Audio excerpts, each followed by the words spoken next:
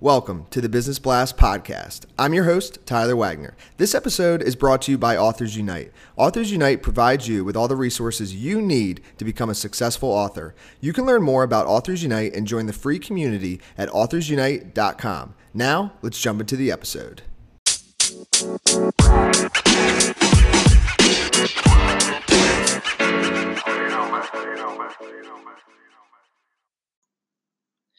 All right, everyone. Welcome back to another episode of the Business Blast podcast. I'm your host, Tyler Wagner. Today I have Kristen Yoder with us. She is the bullshit detector of the cannabis industry. So welcome to the show. Thanks so much for having me. Of course. Thanks for joining us. We'll dive into the first one. The first question I have for you, Kristen, is what is the best story from your life that has an underlying valuable message? So I've learned in my life, that I'm way more interesting than most people. So I just wanted to preface that. When I was 16, my mom got remarried to a guy he was a pastor. He got a job as a pastor in an Eskimo village in Alaska.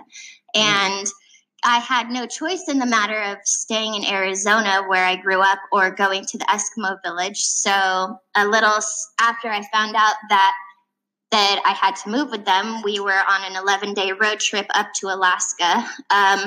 Then we got on a 4-hour flight from Anchorage up to Nome, Alaska. And then we got on a 2-hour flight on a 4-seater Cessna bush plane and landed in a village of 350 people that was approximately 1 square mile. And I found myself going from having all the amenities of, the normal middle-class teenage life to being in a place with no restaurants, no movie theaters, no paved streets, no fast food, nothing at all, basically. And I also went from growing up in a mostly white town to being literally the only white kid in the entire village. And the underlying valuable message that I learned from that situation is that, all of us in our lives seem so specific to us, like the world revolves around us, but there is an entire world out there that we have no idea about, and that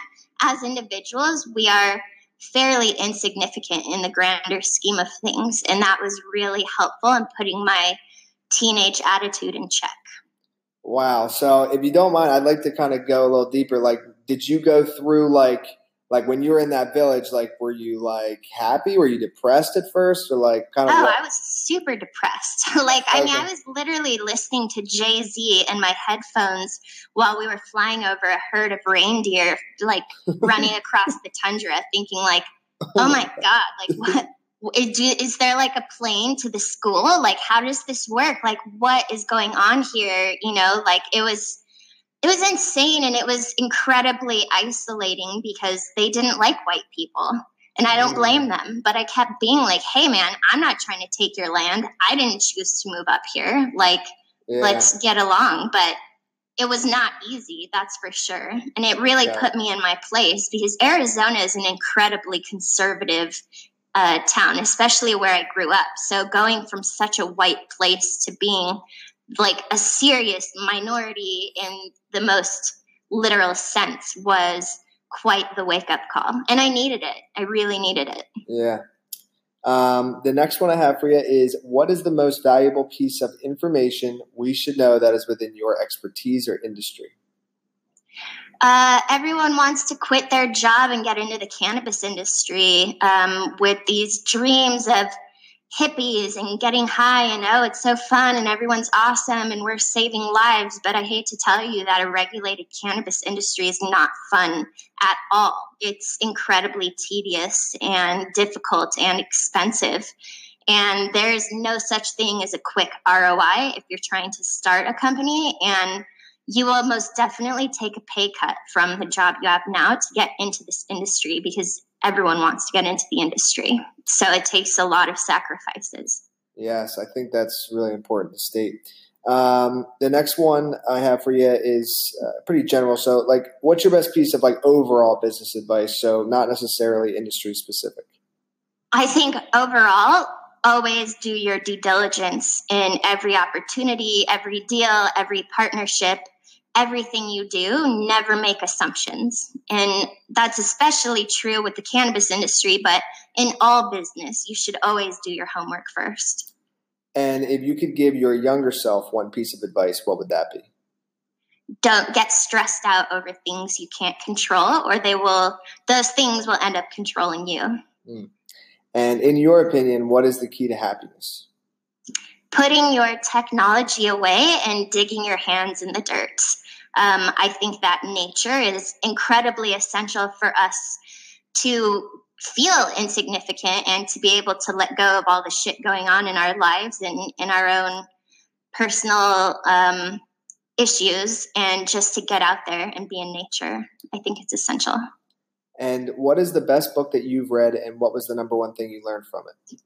So I feel cliche saying this because I'm sure lots of people do, but the 7 Habits of Highly Successful People, I read the shortened version just to say that at least, but the one part that is to seek first to understand before seeking to be understood. And that is so true, because we all want to be understood. We all want to be heard.